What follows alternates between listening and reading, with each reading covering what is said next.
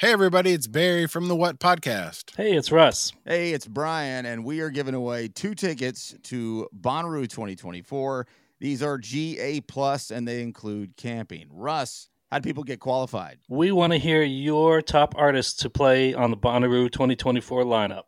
Call 423-667-7877 and tell us who we should check out. It's the What Podcast. Thanks. Hey Army and fellow music fans, I'm Kayla. And I'm Bethany, and we're the hosts of Standing BTS from the Consequence Podcast Network. We're a bi-weekly show that covers the impact and legacy of K-pop group BTS. We mix the perfect blend of research and fangirl as we take a deep dive into lyrics during album reviews, theorize over music videos, and keep up with their current events. No BTS topic is off limits. We welcome everyone into the conversation, whether you're a casual fan, committed ARMY, or someone who's just curious about one of the biggest music groups in the world. Come chat with us every other Thursday with a new episode wherever podcasts are found.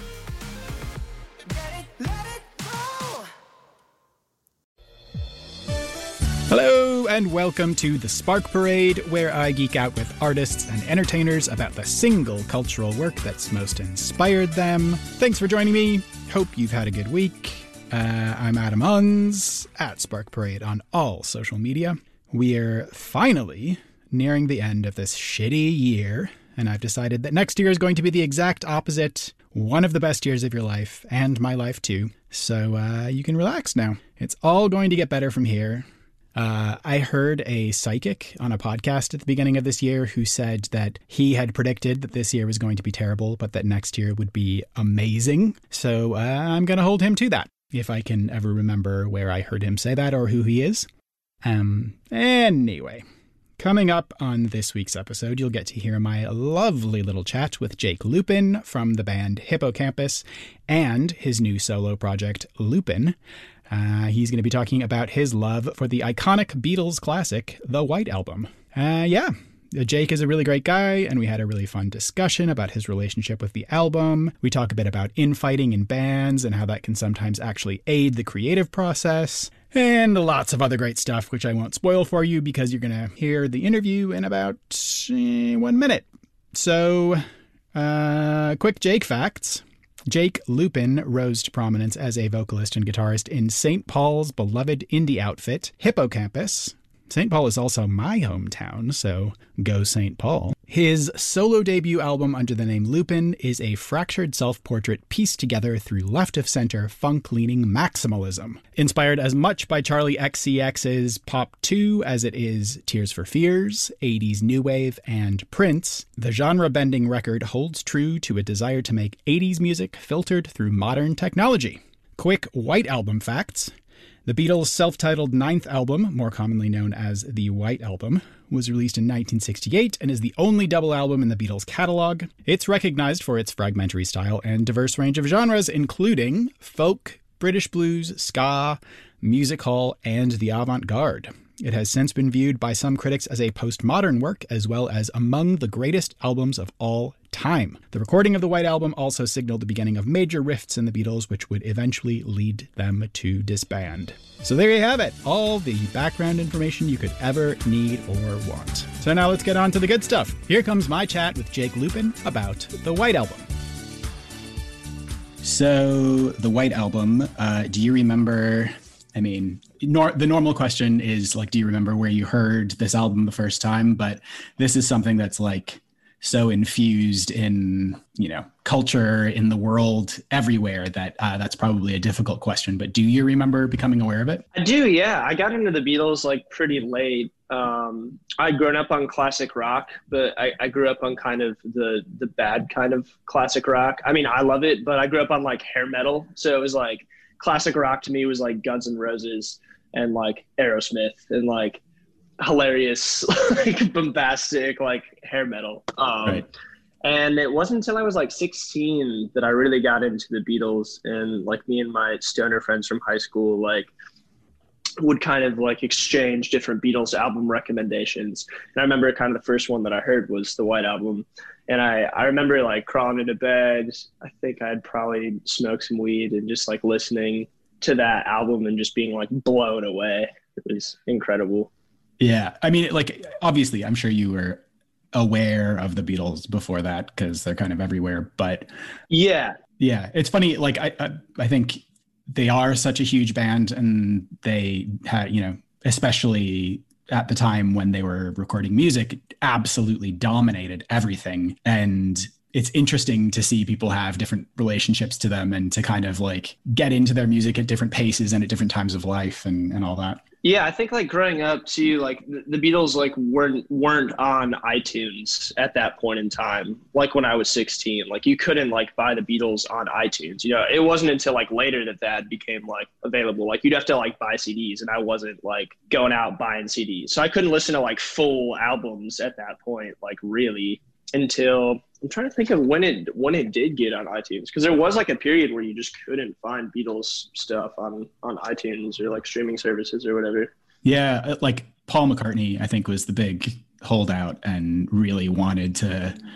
I don't know what the issue was. I'm assuming like to get the best possible deal, but the whole Beatles catalog was not available on streaming for so long, and I don't think it was even that long ago when they finally gave in and put it out there. But yeah, it's pretty crazy. So yeah, this album in particular, it's like definitely, I think, a good stoner album as well. It's 5,000 hours long. There's like a million songs on it, and just kind of getting lost in all of that music, and it just meanders. It's like all of these different kinds of styles and genres, and just throwing everything into it.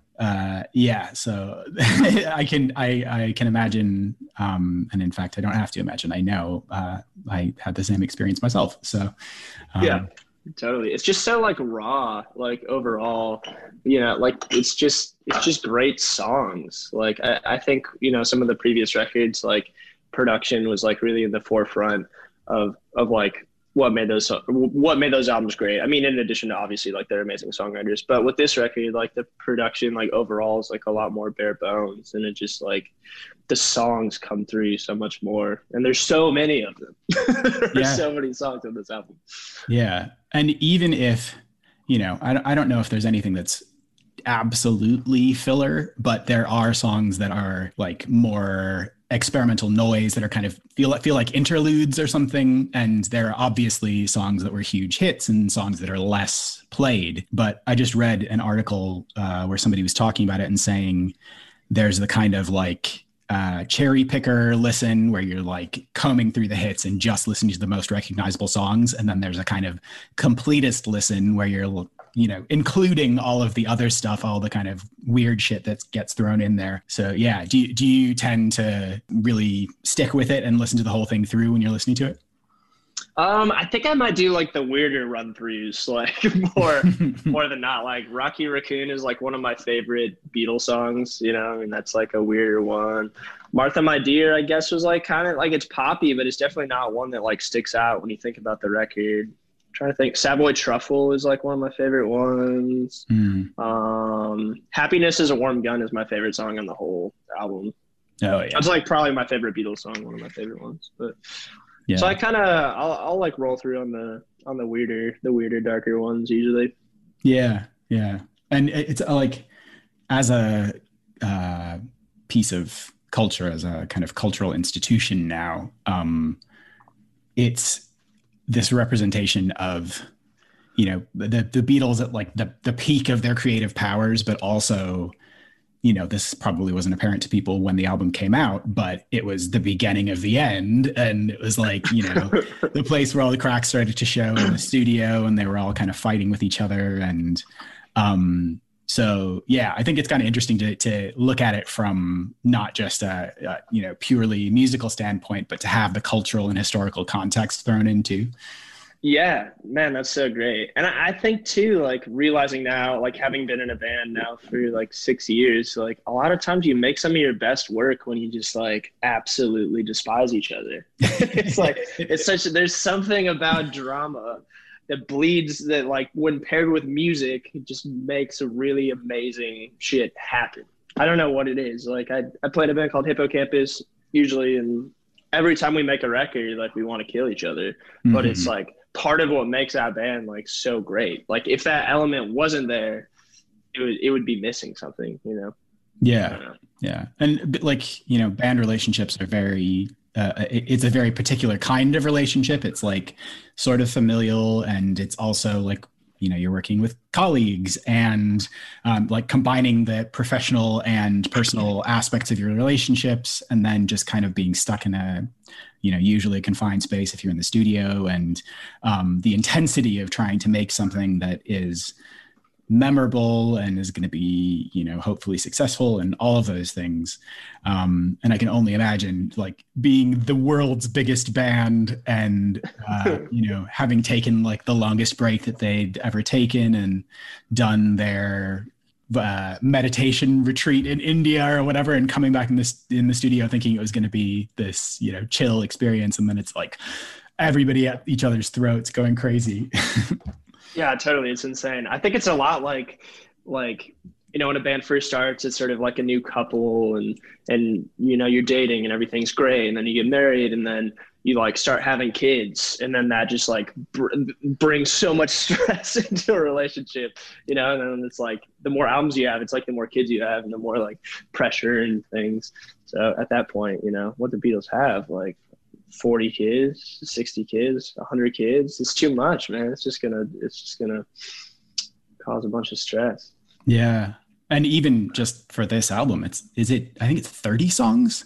That's it, just fucking insane. And like, even for a double album, you know, I think, you know, thinking of other double albums, I can't think of an example, of course, right now, but I don't think, you know, maybe like 10 or 12 songs on a double, each disc of a double album. But this was like, you know, and part of it, I guess, is like the hubris of success, being able to say, fuck you, we're putting all this shit on there and nobody's going to tell us not to. But that's a pretty unique position to be in too, that it's like, you know, having such complete control over everything that goes on that, you know, nobody can make any, convince them that they're making the wrong decision in any way. And I think that's, you know, it's held up pretty well. Like the album is still considered to be one of the greatest albums of all time. Yeah, that's the dream. And I think like as a creative too, just making a record like this is kind of the dream. It's like, just put your stuff out completely uncensored, completely like, you know, with like all of your ideas, and having a fan base and like people working behind you that trust you enough to just be like, yeah, I love this, you know? Yeah. I think that's kind of the dream for any artist. Yeah, definitely. And being in a position where you can say, we're just going to put this out. This is everything. I mean, it wasn't everything. There was so many other songs and stuff that they put into it, but this is, you know, like a whittled down, you know, not trying to make like a tight 10 track one album, like saying we want something that's bigger. And it was obviously the, you know, biggest album of their career in terms of, you know, the number of tracks. But in hindsight, I know a lot of them said, you know, I guess like this track could have been left off, or I think George Harrison has said that they definitely could have whittled it down to one album and it would have been this like, you know, tight, you know, hit after hit after hit, but it would have been something completely different.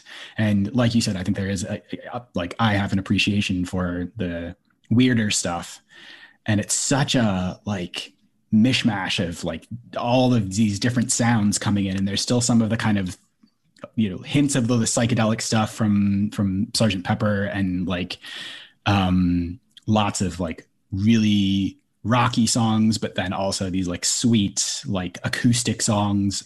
So in some ways it feels like a playlist instead of an album from a single band. Yeah, that's a great way of describing it.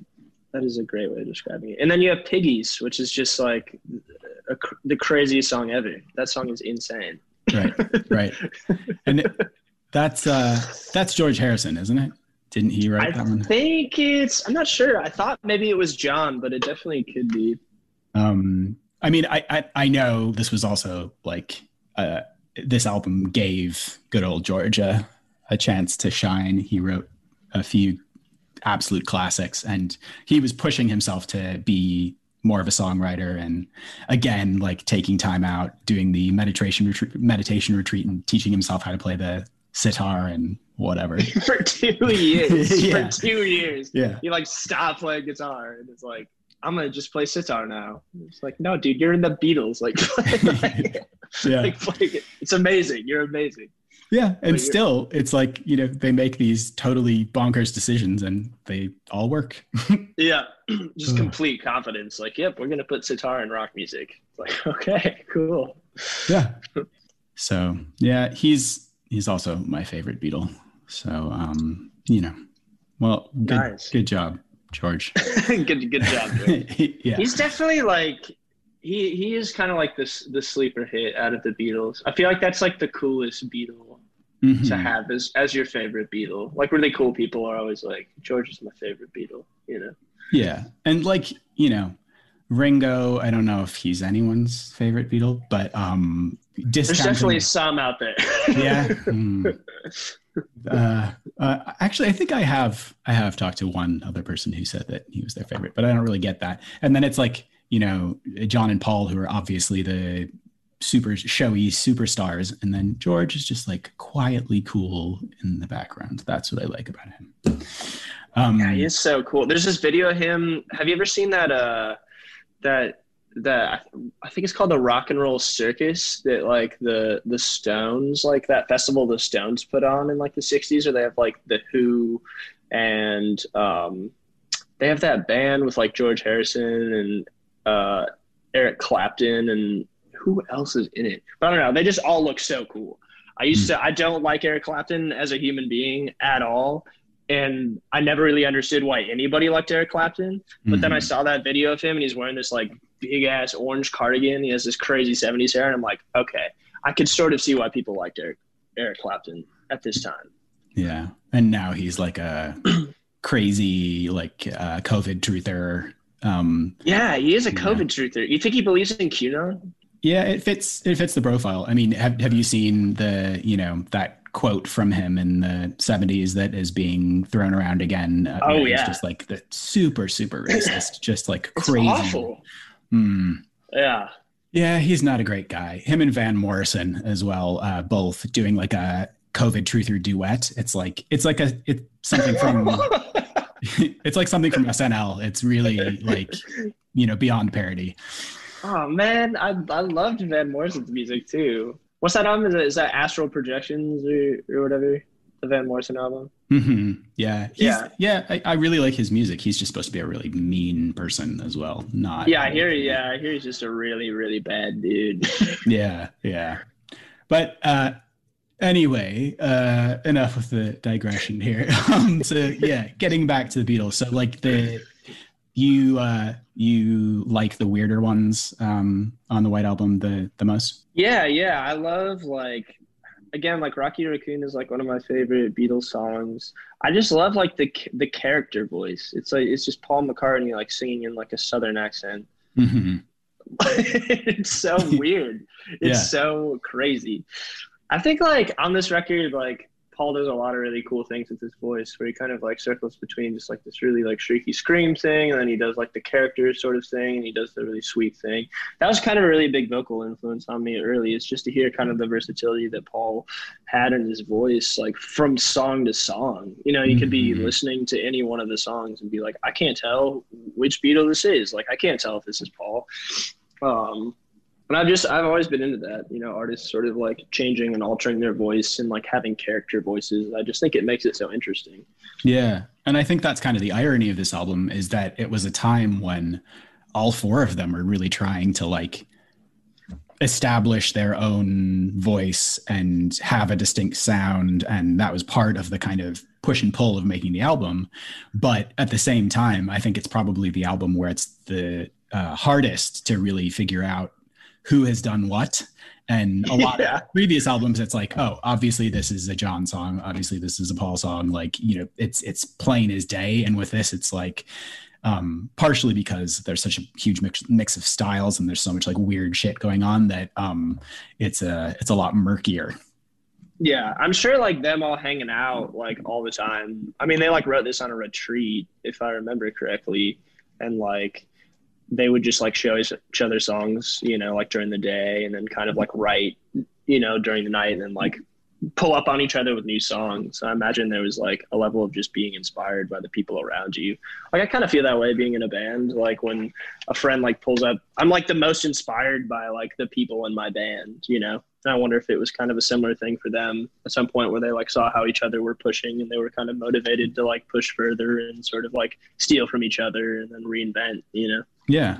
Well, until they get into the studio and then it all turns really bitchy and, you know, Yeah. Yoko and the other girlfriends turn up and everybody's just mad at each other and, oh, well. What do you think of Yoko? What's your Yoko vibe? I think a lot of the vitriol that's directed towards her is just like a bunch of misogynistic bullshit. And it totally is. Yeah. It's like, I don't know. I don't think a girlfriend or a wife or whatever it could be responsible for something like that. You know, I think the cracks in their relationships had always kind of like been there. I don't know. I mean, maybe it aggravated it, but yeah, I do think it is just deep-rooted misogyny that has spun that narrative. Yeah. And she's done some cool shit. I'm not like a huge fan of her music, but her like performance art and kind of more gallery-based stuff, I'm into some of that. Yeah, I think it's cool. It's definitely far out. It is definitely far out. Yeah.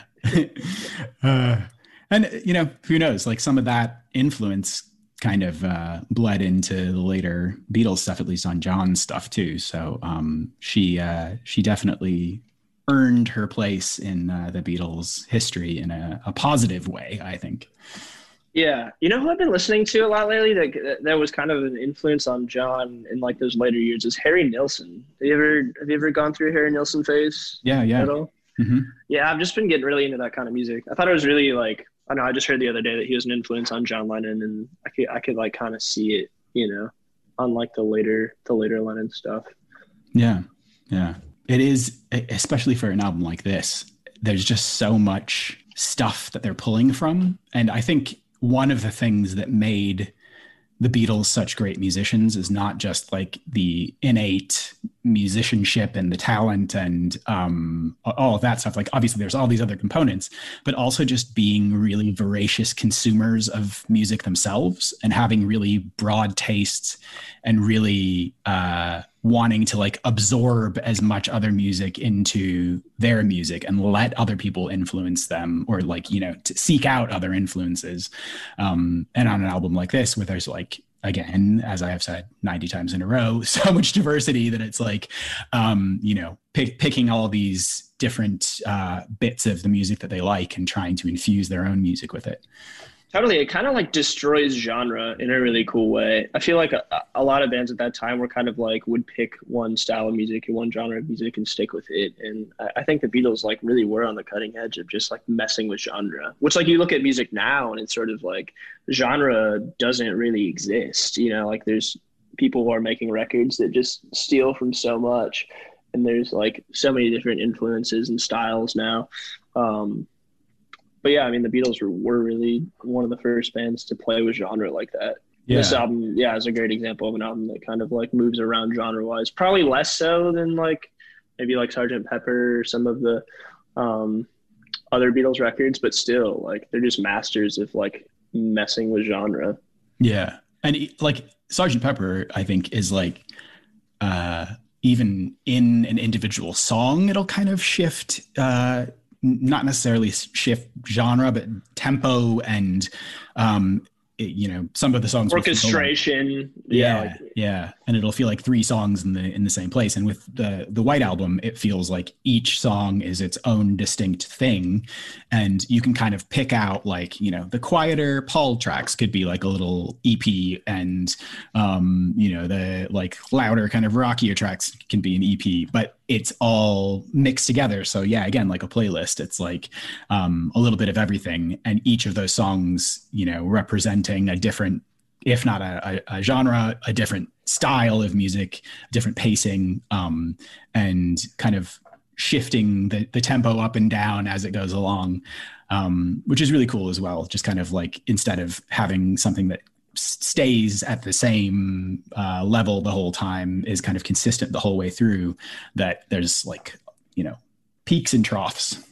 Yeah, it is sort of like, I mean, it is like musical theater in a way. I mean, like hearing, like that Lennon and McCartney like really wanted to be like Rodgers and Hammerstein is like the coolest thing to me. 'Cause, like you could see that in their music. Like it feels like a production, like in the way, like it's like each record is totally like a musical theater show, like there's moments, there's like reflective moments and there's loud moments and like there's orchestration. And I don't know. It's really cool to think about it like that. Yeah, totally. And that's a really apt comparison, because in musical theater, it is all about like highs and lows and kind of taking you through an emotional journey. And, having some of the kind of slower Paul songs at the end of the first album, which feels kind of like an intermission time to me. So yeah, that's a interesting Totally. thing. Yeah. Go to the bathroom, maybe. Right. Yeah. Walk back in on Revolution 9, get really confused. Yeah, totally. Yeah. And then the show ends. Yeah. What is the song? There's a song from a musical that they did a cover of, Till There Was You, is like in The Music Man. Oh, really? And so it kind of fits the bill. It's like you can see how their songs could easily be put into a musical. I mean, I'm sure that's coming. I'm sure there's some kind of Beatles jukebox musical. Somebody has totally spent their quarantine writing a Beatles jukebox musical. Yeah. Is it good? We'll have to wait and see. Am I going to buy tickets for it? I'm not sure at this point, but maybe. Yeah. I mean, considering that nobody can actually go into a theater right now, I think they have plenty of time for development. It will be an absolute masterpiece by the time it happens. A whole lot of incubation time there. We're going to get into it. Right. Yeah. I wonder. What's crazy is that just Helter Skelter is such a crazy song. I'm just like looking at the track list and just like thinking about all of this. But like the other Beatles were like, oh, a song that like is Paul McCartney's brain. They're like, that one's Helter Skelter, which always blew my mind. It's like you think about Paul McCartney and it's like Helter Skelter is a song that is like, that's like his anthem, but I don't know. That just blows my mind. I guess he was kind of the one too, doing a lot of the weird like reverse tape stuff. I think like a lot of people kind of thought it was John. I mean, I'm sure John was into it, but Paul was kind of like doing a lot of the stuff that was pushing like production really hard, which always again blew my mind, because like you think of Paul McCartney and you're like, oh, like he writes like some of the cheesiest Beatles songs. I mean, aside from Ringo, but I don't know. Yeah. But then you listen to later Paul McCartney stuff, and it's like some of it's so weird. Mm-hmm. Yeah. Temporary Secretary. You ever heard that one? I think so. That song is so weird. You should listen to that. That's such a weird song. Yeah. He's like the master of swinging from like the sweetest, like on the border of cheesy love songs, and then going to the complete polar opposite direction. Like I don't think like John Lennon definitely had variation in the kinds of music that he made, but the swings weren't that extreme where, it was like total adult contemporary and then this like crazy, rocky, weird, like insane production. Yeah. It's just kind of like masterful the way he could like roll into all of it. I guess that just comes from like, I mean, compared to like John, that like Paul had all that like musical training at like a young age. So he was just like kind of like prolific, like musically, whereas like John was just like kind of like a true artist, like through and through. Yeah.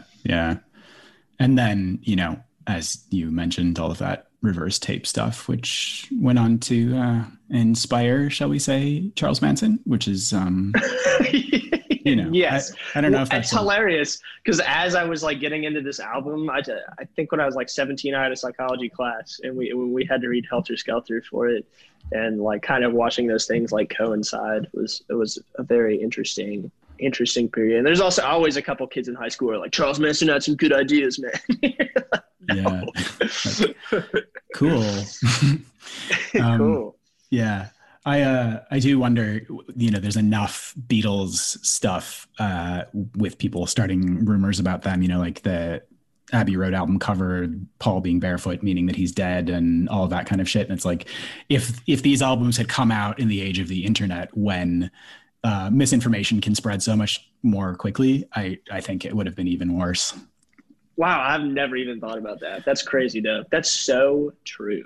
Yeah. That is such a true thing. If those records came out now, people would definitely be like analyzing them. There would definitely be like a Reddit just dedicated to that.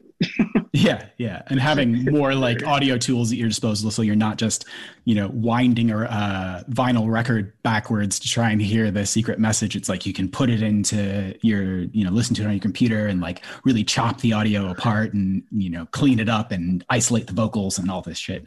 Exactly. So they did say Satan, Satan, Satan. I knew that. Yeah. And actually, what's to stop everybody? I think, I'm just going to go ahead and encourage everyone to dig in and find the hidden messages and all the Beatles. If there's one thing to take away from this today, it is go home, put that music in your DAW, and let's figure it out. Let's get to the bottom of it. Is Paul dead? Yes. Who is Billy Shoes? Yes. Answers on a postcard, please. Yeah. Amazing. I feel great about this. This was so much fun. This was awesome, man. Thanks so much for talking to me about. Yeah, thank you. And I think I have everything I need. So I won't take any more of your time. But thanks again, and take care. Awesome, man. Appreciate it. Take care. All right, you too. Yep. Bye. Bye. Yay! What a lovely guy. Thanks again to Jake for making time for me. His debut solo album, Lupin, that's Lupin, is out now. You can and should stream or download it wherever you get your music. It's a really great record. Give it a little listen. Okay. Quick inspirational art recommendation. 2 legendary producers and 2 of my faves, Madlib and Fortet, have worked on an album together. Or rather, it's a Madlib instrumental album that was arranged and edited by Fortet. The first single, Road of the Lonely Ones, is out now, and it's a real treat. It's very chilled out, very soothing, and it bodes well for the rest of the album. So give that a little listen too. And that's it, basically, except for one more thing before I go. You may assume that this is the last episode of the year, but you're wrong. You are wrong. I've got a special little bonus episode coming out on Friday, and that will be the last one of the year. I'm spoiling you. So there you have it. Keep yourself safe until Friday, and I'll have one more amazing chat for you. Until then, bye.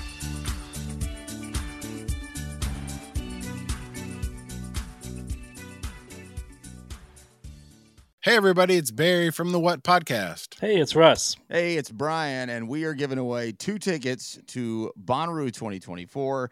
These are GA+, and they include camping. Russ, how do people get qualified? We want to hear your top artists to play on the Bonnaroo 2024 lineup. Call 423-667-7877 and tell us who we should check out. It's the What Podcast. Thanks.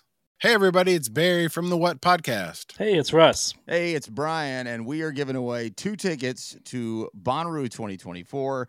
These are GA+, and they include camping. Russ, how do people get qualified? We want to hear your top artists to play on the Bonnaroo 2024 lineup. Call 423-667-7877 and tell us who we should check out. It's the What Podcast. Thanks.